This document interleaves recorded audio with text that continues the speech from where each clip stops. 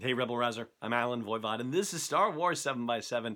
We're at episode number 1549 right now, and since we were talking about Vader Immortal earlier this week, that's the new virtual reality situation that's coming to us in early 2019 on the new Oculus headset. It got to thinking about something that we haven't talked about in the podcast, and that is the Jedi Challenges augmented reality game that came out from Lenovo a while back. And so I went to look at it to see if there was anything that we needed to know from a canon storytelling perspective. I don't actually own the thing, sometimes there's you just can't get everything sometimes, would be nice, but what can you do? Anyway, so I don't have it, but thankfully the internet is a repository of wonderful information, and so I went to go, as I said, find out if there's anything story related that we need to know. Well, not exactly. For the most part, there isn't. However, there are a couple of elements to the game that, because it is supposed to be canon, it's very important to consider. First of all, the fact of the game, the whole the premise of the game is that you are a person who is force sensitive, who has found a Jedi holocron, and this becomes rather important because the people that you're going to fight, that you're going to train against in this holocron, include Kylo Ren. Why is this important? Well, holocrons, as best I can tell, are static in the sense that they have pre-recorded information in them, and they are not updated, generally speaking. I mean, there's nothing that I've found in my searches that suggests that they can update themselves or that they are generally updated. They are just pre-recorded repositories of information, and that's it.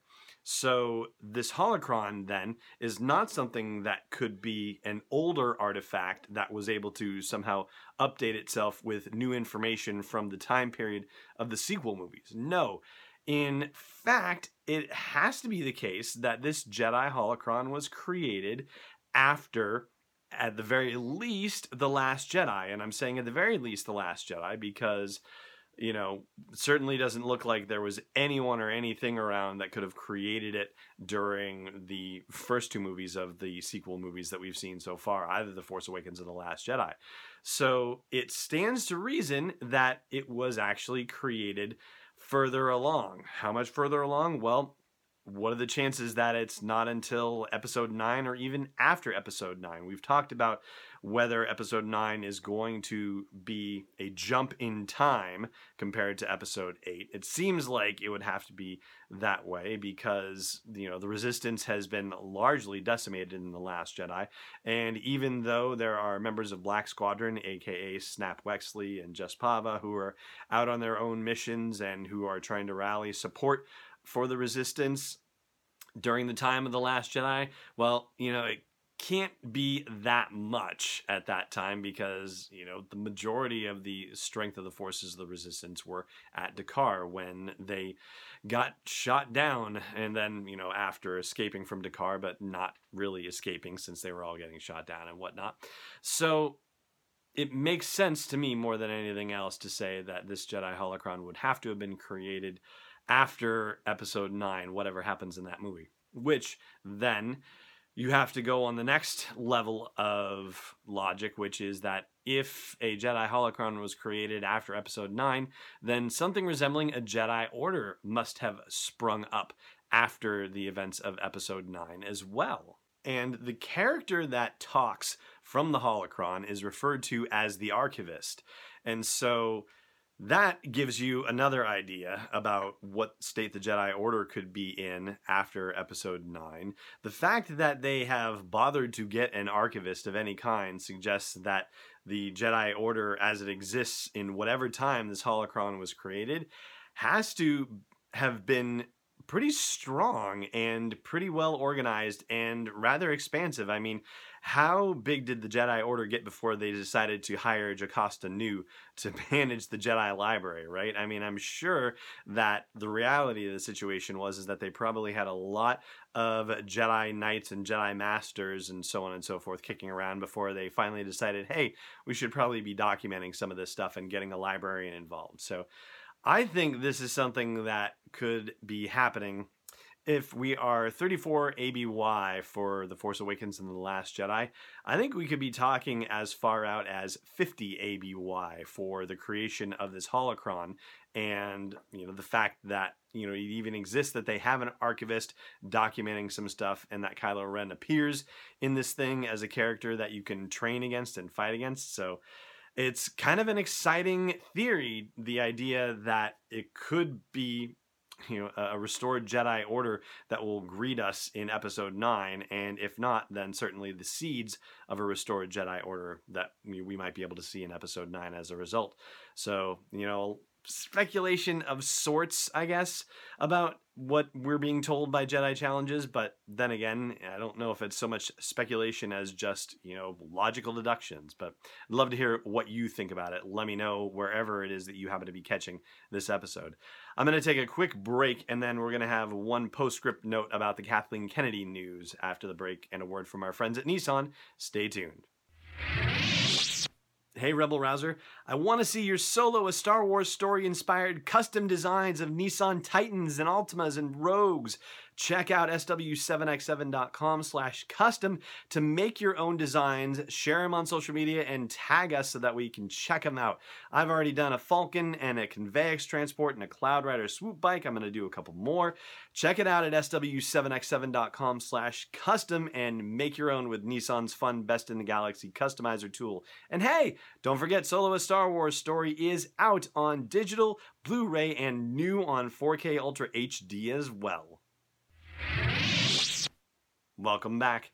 So I've been checking out the news about the Kathleen Kennedy contract extension, and it was originally reported in The Hollywood Reporter. Variety went and checked with their sources as well and are hearing the same thing. So even though this is not something that Disney is necessarily announcing, I mean, I think it's just something that gets announced. It's not like their PR department comes out and says, hey, blah, blah, blah, blah, blah. Like, they don't generally do it that way. But Variety is confirming the story as well. And so having that second confirmation, I think, makes it much more believable. Not that I didn't believe it in the first place, but you know what I mean. Anyway, when you're quoting anonymous sources for these things, like you do kind of have to have that little shade of a doubt in there, basically. Anyway, it occurred to me also that I did not necessarily opine on the whole subject. And yeah, like my opinion, who cares? But for what it's worth, I'm very happy about it, and I think it's the right decision, and I'm very pleased that Disney has, stood up for Kathleen Kennedy, as it were. I wish it wasn't even that. I wish it wasn't a matter of, us having to say, oh yeah, they stood up for her. Oh, it's a, move, showing their confidence in her, considering what's happened over the last couple of years or whatever, It isn't even that. I mean, the woman has an incredible track record in Hollywood, and even a speed bump like Solo, a Star Wars story should not be slowing Disney down by any means. And I think that has been clearly expressed with the contract extension. So it's a wonderful bit of news for Star Wars, I think. And so congratulations to Kathleen Kennedy and to the entire Lucasfilm team for the continuity that we're going to have over the next 3 years and the vote of confidence in how things are going so far. So well done. And that is going to do it for this episode of the podcast. If you are not subscribing, please subscribe wherever you like to catch it. And if you haven't supported the podcast on Patreon, I hope you'll consider doing it. That's at patreon.com/SW7X7. For now, though, it just remains for me to say thank you so much for joining me for this episode, and may the Force be with you wherever in the world you may be.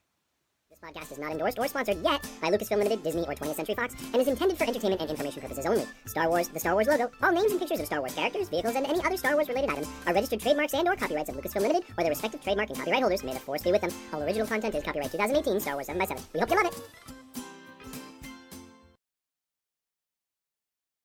At Grainger, we're for the ones who specialize in saving the day and for the ones who've mastered the art of keeping business moving. We offer industrial-grade supplies for every industry with same-day pickup and next-day delivery on most orders, all backed by real people ready to help. So you can get the right answers and products right when you need them. Call, click Grainger.com, or just stop by. Grainger, for the ones who get it done.